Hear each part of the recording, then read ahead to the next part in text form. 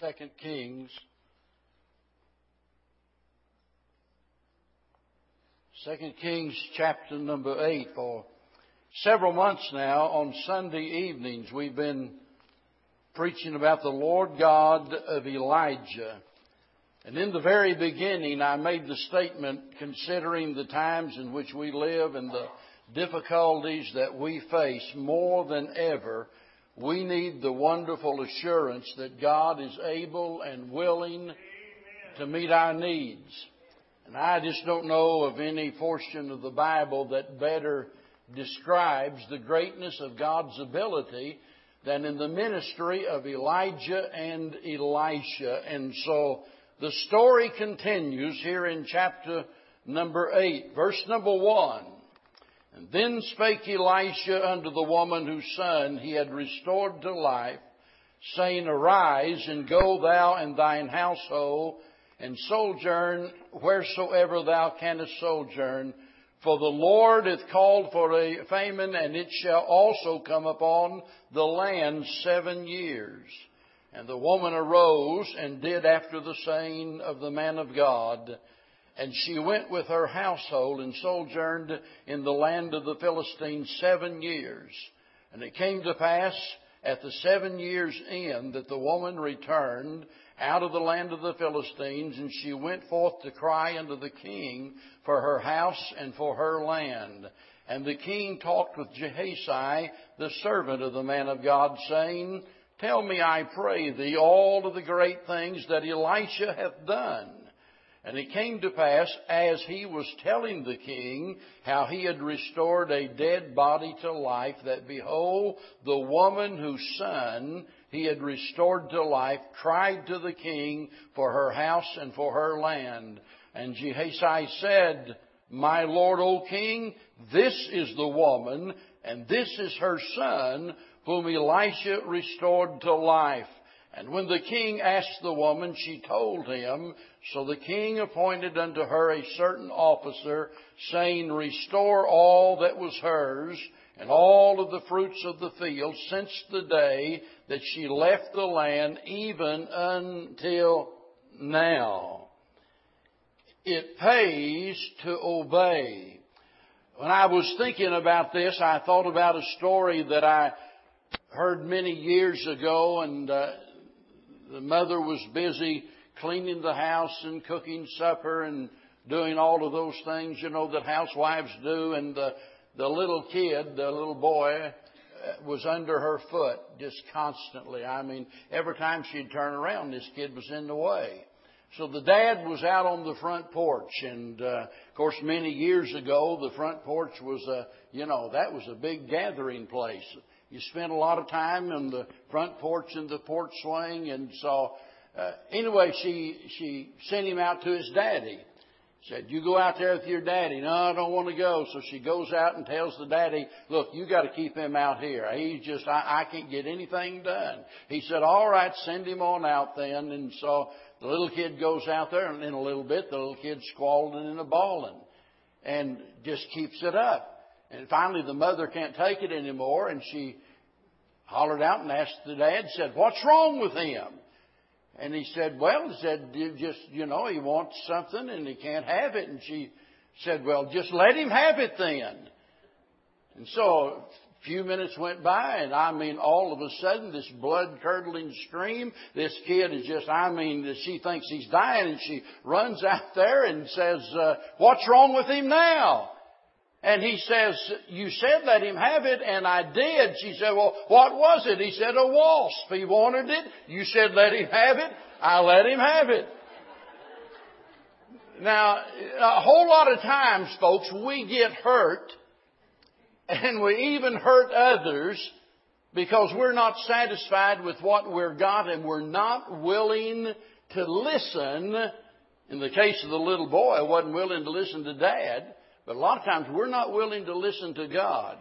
And ultimately we get hurt. It pays to obey. Now, we've just read this story here. And some have called it a miracle. And some said, well, it's not a real miracle. It's just a coincidence. But regardless of what you call it, it's easy to see God's hand in all of it. And the story reminds us that we are continually confronted with difficult decisions, and the choices that we make will affect us and will affect others. And the big lesson here that we learn is that it pays to obey. Now, notice verse number 1, because in verse 1 we see this woman's revelation. Now, by that, I'm simply talking about a revealing to her a message from God through the prophet Elisha. Notice he says to her, first of all, leave. That is, arise. Arise. Now, I have no idea what was going on at that moment. But all of a sudden, the prophet interrupts her and says, arise. You know, most people refuse to follow God because they don't want to leave something. He says, get up. I mean, she's going to have to leave something. You're going to have to stop what you're doing. Arise. And then notice, secondly, he says, go thou. In other words, get up from where you are, and there's somewhere that I want you to go. And that's the problem with most of us. God says, look, if you're going to follow me, you must forsake all. Isn't that what Jesus said? If we're going to be disciples, whether it was back then in His day or whether it's today, it's a costly proposition. Sometimes we just think that the cost of discipleship related only to those living back then. And we think about the persecution. We think about those who were martyrs for the Lord Jesus Christ. But I want you to know that if you sell out to the Lord today, it will still cost you something. You'll have to give up something. Everything cannot be in first place. So we've got to leave something, and then we have somewhere to go. Leave, go. Now notice this. There's something to take. He said, go and thine household. In other words, this is to be a family deal. I want you to take the kid. I want you to leave, you and your household. So it's not all about you. It's about the child as well. And how many times do we make the mistake of thinking it's all about me? And we never take into consideration the needs of the child. Right? Now, I know sometimes people get out of balance and they go the other direction. It's all about the child and not really what the Lord wants. But I'm not talking about that.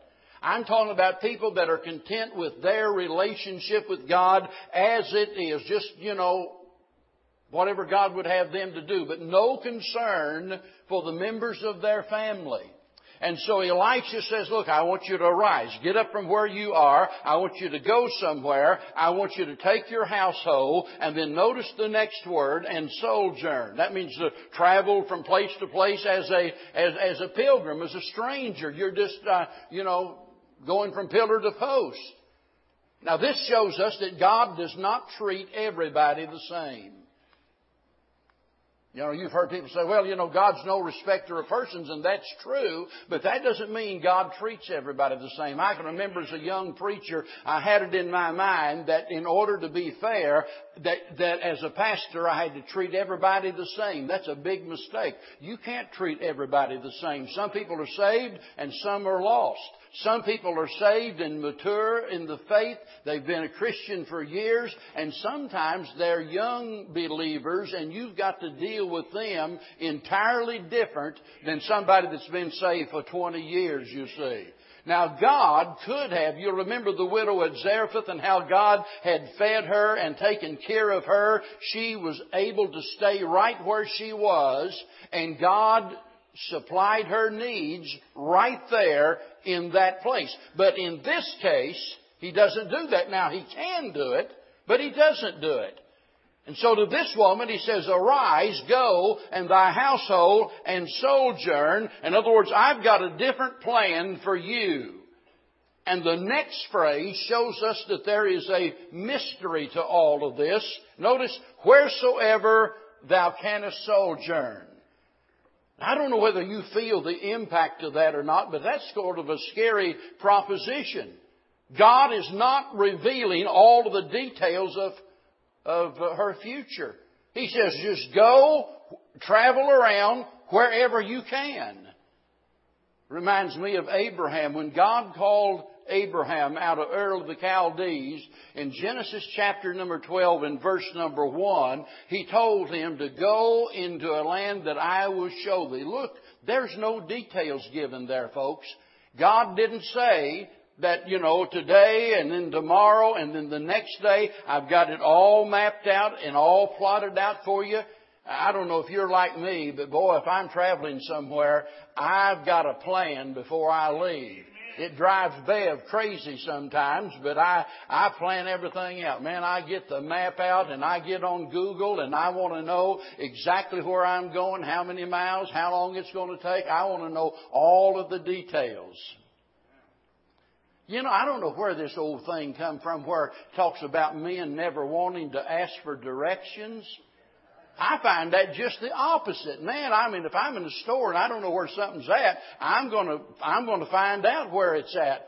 And I don't think women do that near as much as I do anyway. I want to know the details.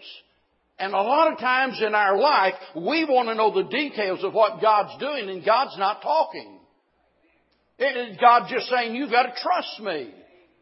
And it's a day-by-day walk of faith, and that's exactly what Elisha is telling this woman to do. You just go wheresoever you can. In other words, there'll be some places you can't go. There'll be some instances where the door is going to be shut. You're going to find yourself up against it, and places you can't lodge for the night. Just wherever you can go. He said, that's where I want you to go. Why?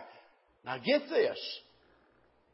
7 long years there's going to be a famine in the land. Listen, there's going to be a shortage of food.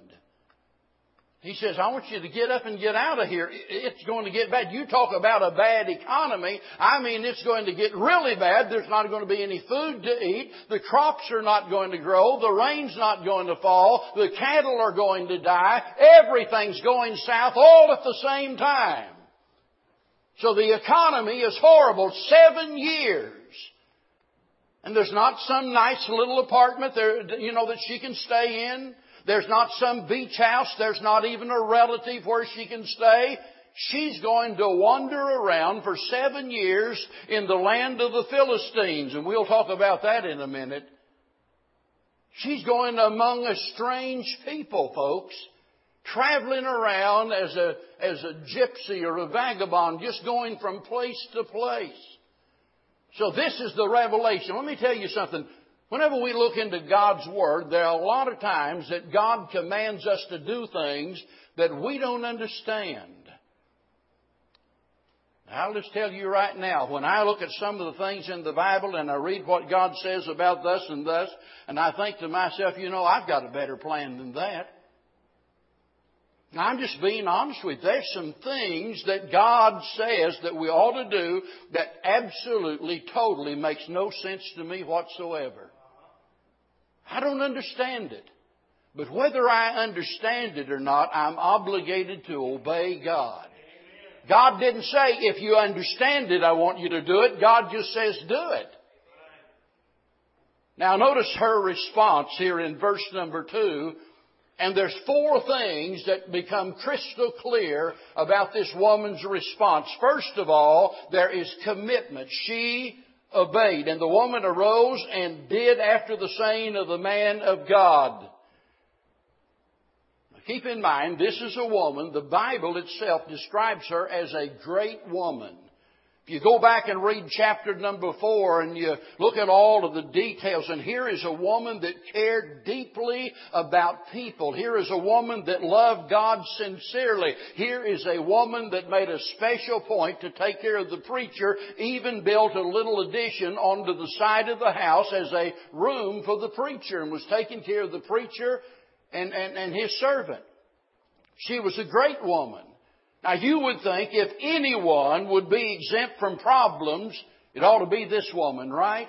Because she loves God and she loves people. She's doing all of the right things.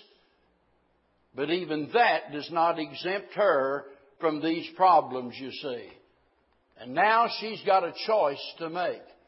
The preacher comes along and says, look, You need to leave. Get up from where you are. Go out here for the next 7 years living on the streets, so to speak. That takes commitment to do something like that. And then notice that she obeyed immediately. There's no question. I don't know about you, but I would have inquired a little bit, don't you think? Can you give me any details? What do you mean, just get up and get going and take my family? I want some details. I want more information than that. But there's no question. There's no hesitation. There's no argument. Let me tell you, when it comes to obedience, there's great danger in delay. When God tells us to do something, He expects us to do it right then. And that's why so many times I keep saying in one church service after another, if God is dealing with your heart about something right now, that's because right now He wants you to do something about it. Amen. Not next week, not next month, right now, right in this service. I mean, this very hour, God expects you to act upon that. She obeyed immediately and she obeyed implicitly. By that, I mean she did everything she was told to do. She did not vary one bit from the instructions that God had given to her. So there is commitment, number one, and then there's concern. Concern, no doubt, for herself, but I think mainly concern for her family. Now, she could have just said, well, I don't care how tough it gets, I'm just going to suck it up. I'm going to stay right here. I'm not going anywhere. I'm tough. I'm independent. I can make it. I don't need anybody else. When Hurricane Ike came through, in fact, every storm we've had in the last 20 plus years that I've been here, I've just stayed put. And, so some of the family would get together and what have you, but I just decided I'm going to stay right here. And I did. But I think I've pretty well figured out the next time, if they say a category 4 or especially a 5, I'm out of here. I'm not hanging around for that. I mean, you got to be a glutton for punishment to want to stay in the face of something like that. And if a person is concerned, what do? They get up and they get going. Here is a woman here that is concerned about her family. And when we're concerned about our family, when we're really concerned about other people, we'll put their welfare ahead of our own personal preferences. It's not always about us and what we want to do. It's about their needs in life also. So here is a woman that is committed to obeying the Word of God, and she's concerned about others. And then I want you to think about the courage of this decision. It just appears that she's going to lose everything. Get up from where you are. I want you to leave it all behind. That's a pretty tough assignment, right? I mean, she knows what's going to happen. She knows there are going to be other people there taking over her property. There are going to be other people that will be stealing her goods, the things that she cannot carry, they're going to be taking. And so there's this overwhelming sense of insecurity. She doesn't know what her future holds. And she also knows that she might be criticized by others. Can you imagine what some of the neighbors might say? Well, you're crazy. I mean, what in the world are you doing? You mean you're going to listen to that preacher? You're just going to leave it all behind? Because at this point in time, folks, everything seems to be going pretty good. There's food on the table right now. Not a problem. And the rest of the folks don't have any idea for the next 7 years there's going to be a drought and a food shortage. And so in their mind, why in the world would you leave all of this to go out there and to wander around like a vagabond? Why would you do that? It takes courage to obey the Lord, because when you do, when you sell out to God, there are going to be some other folks think you've lost your marbles. They're going to think you're a religious fanatic. I like what one fellow said many years ago. He said, I might be a nut, but I'm screwed on the right bolt anyway. Amen? I mean, you call me whatever, But when it comes to obeying God, we need to do just that, regardless of what anybody else thinks about it. And then notice her confidence. Now remember, faith is always evidenced by obedience. How many times do we hear people talk about how much they love God and how much they trust God, and yet they refuse to obey God? Remember what James said? He said, "You show me your faith without works, and I'll show you my faith by my works." In other words, real, genuine faith will always give evidence of itself by obeying the Lord. How much do you trust God? How much do you love the Lord? Are you really willing to obey God? And I'll guarantee you right now, every single person in this building could take a pencil and piece of paper and you could start making a list of areas of your life where you are living in disobedience to God. Am I right? Is there anybody here that would be so bold as to be able to raise their hand right now and say, "Preacher, I'm telling you the truth. I cannot think of one single area of my life that is outside the will of God. I am doing a great job in everything God wants me to do." I mean, anybody here that can raise their hand and say that? I mean, it'd be great if you could. But most of us have to confess we are not living a life of perfect obedience. We all come short in some way or another. And the problem is we don't evidently see that as a big problem. Because we go on week after week without ever dealing with any of those issues in our life.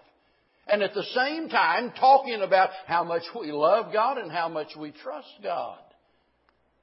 When the Bible says, remember Jesus said, if you love me, He said, you will obey me. If a man love me, he will keep my commandments. So it all gets back to that relationship with the Lord. And here is a woman that has the courage to obey God. And this is where the courage comes from, folks. The courage comes from confidence in God. She's trusting God to take care of her. She believes God will take care of her. When you think about the future and maybe you read the news headlines and you turn on the television, it's talking about the economy and all of the problems. And some of you here, right here this morning, you've lost your job. And I mean, listen, it's getting tough. It really is. But as a Christian, I think it's a sin for us to ever think that God will not take care of us. God's promised He would. Now listen, there's a kicker there you got to remember. God's not going to provide all your needs. God's not going to take care of all your problems if you're living in disobedience to Him. You better understand that. Somebody says, "Oh, well, I tried this business of trusting God one time and things got worse instead of better." Well, you can expect that if you're not living a life of obedience to God. But when we are obeying God, when we are following God, when we're doing what God commands, even when it doesn't make sense to us, it doesn't make sense to anybody else, but we do it anyway because God said do it. When you live your life according to that rule, you mark it down, you will never, ever lack God's supply. He'll take care of you. Now, that brings us down to the final thing, and that's her reward. And there are two things I want to say about this. Number one, it's amazing. Look at verse number 6, especially here. And when the king asked the woman, she told him, and so the king appointed unto her a certain officer, saying, "Restore all that was hers, and all of the fruits of the field, since the day that she left the land, even until now." Now, she had traveled around 7 years among the Philistines. And in all of that time, listen, she's still alive. So in all of that time, God has met her needs. Isn't that amazing? She left all of the security of her home, goes out and wanders among the Philistines, and God is taking care of her all of that time. But there, among the strangers, she felt nothing that caused her to want to remain. You know, there's no place like home, is there? And no doubt many a night that woman went to bed thinking about her home, thinking about what she had left, thinking about what she had lost, wondering what is going on back home. And all of this time, God is providing for her, even through the Philistines. But there's yet that desire to go back home. And here's the thing about it. It's not only amazing, but it's arranged entirely by the Lord. Everything seemed to be working against this woman, but God had a plan. He always has a plan. Now you just imagine being in this woman's shoes, and you ask yourself, how would I feel if somebody had stolen my identity? Somebody was living in my house, they're spending my money, they're harvesting my crops, and the only person that could help is a crooked politician. That's the situation this woman is in. And so she's going to go back to this wicked king and inquire about her possession she left 7 years ago. And yet that was no problem at all for God. The Bible says the king's heart's in the Lord's hands, and He turneth it whithersoever He will, as the rivers of water. That's no problem with God. In fact, there's not any problems with God. He's big enough to solve all of them. Now, some folks get the picture. Gehazi, the servant of Elisha, just happens to be there with the king. And the king says to Gehazi, I want you to tell me, I've been all of this stuff that your master's been doing. Tell me about that. All of these miracles. I hear about it all of the time. And so Gehazi is relating the miracles of Elisha, those things we've been talking about for months now. Here he is telling about all of it. And just as he comes to that part about Elisha raising up a woman's son from the dead, at that very moment, this woman walks in. That's a dangerous thing to do. Just walk into the king's presence when he's already engaged in a conversation especially. And so she walks in and she says, I've got a complaint. What about my property? The very woman. And Gehazi turns to the king and says, that's the woman. You see, folks, a lot of times we think that things are, coincidence, or we think it's just an accident that it turned out that way.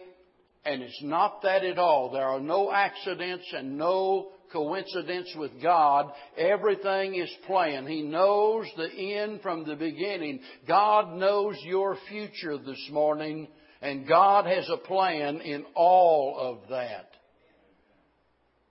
I love what Benjamin Franklin said, and especially as we approach July the 4th, we need to remember these words. God governs in the affairs of men, and if a sparrow cannot fall on the ground without His notice, is it probable that an empire can rise without His aid?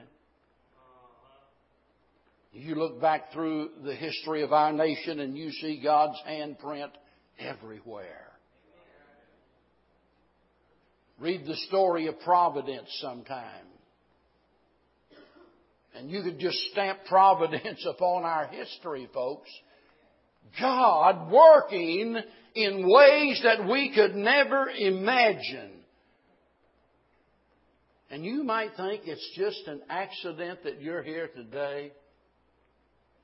It's really, I don't have time to talk about it. Talk to Gina Smith sometime about this. And I'll tell you, her and some of the folks from Lakeland are absolutely convinced that God just put all of these pieces together in some weird sort of way, and bringing us together in one body. It's certainly not anything any of us would have ever sat down and thought about and planned out. It just happened in our mind. It just happened. And yet in the mind of God, He's involved in all of this. I don't know about you, but that's exciting to me. To think about God taking care of us, it's amazing. He arranges all of the details. And notice how abundant this is. There in verse number 6, he says, the king says to his servant, he appointed a special messenger to go with this woman. A representative of the king. Can you imagine now? She's walking down the street. 7 long years she's wandered among the Philistines. Now she's walking down the street, and at her side is the king's representative, and whatever says by him goes. And the king goes back, and whoever the squatters might have been there at the house, he says, get up and leave. This house belongs to this woman. Get up and leave.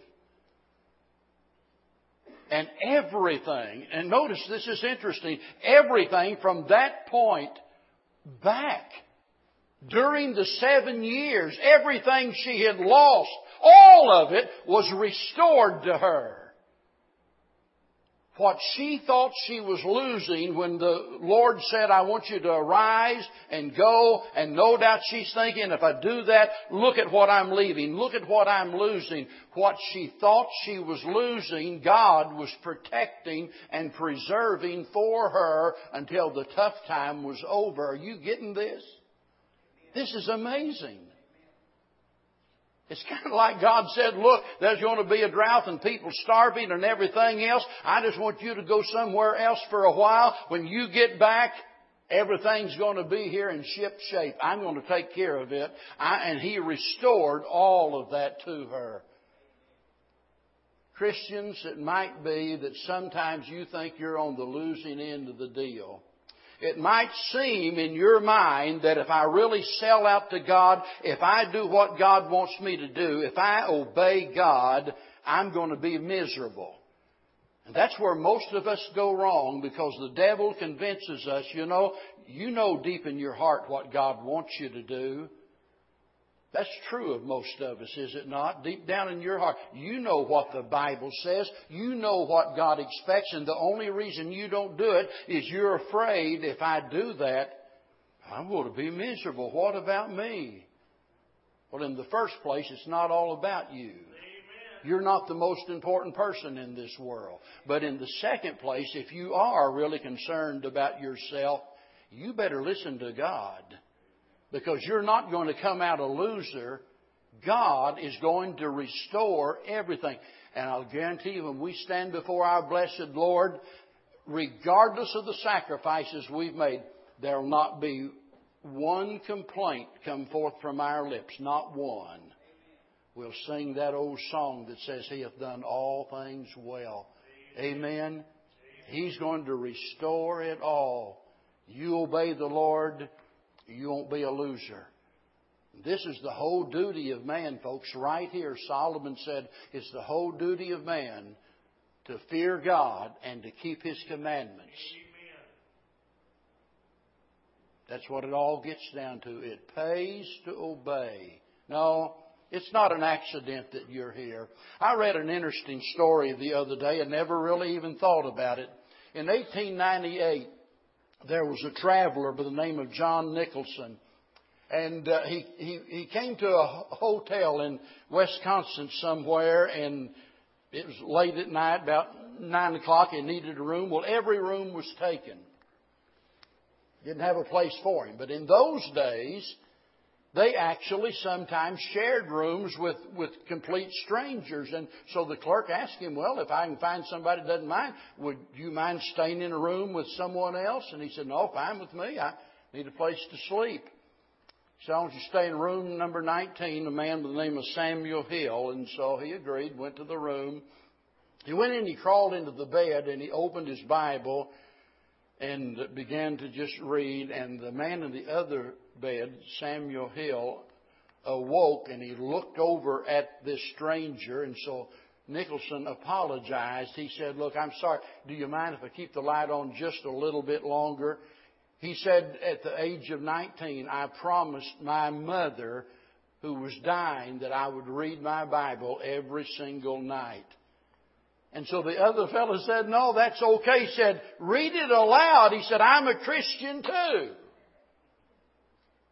And so Nicholson read the entire chapter, John chapter number 15, and then the two got out of bed and knelt down and prayed together, and then they stayed up until 2 o'clock in the morning discussing the needs of traveling Christians.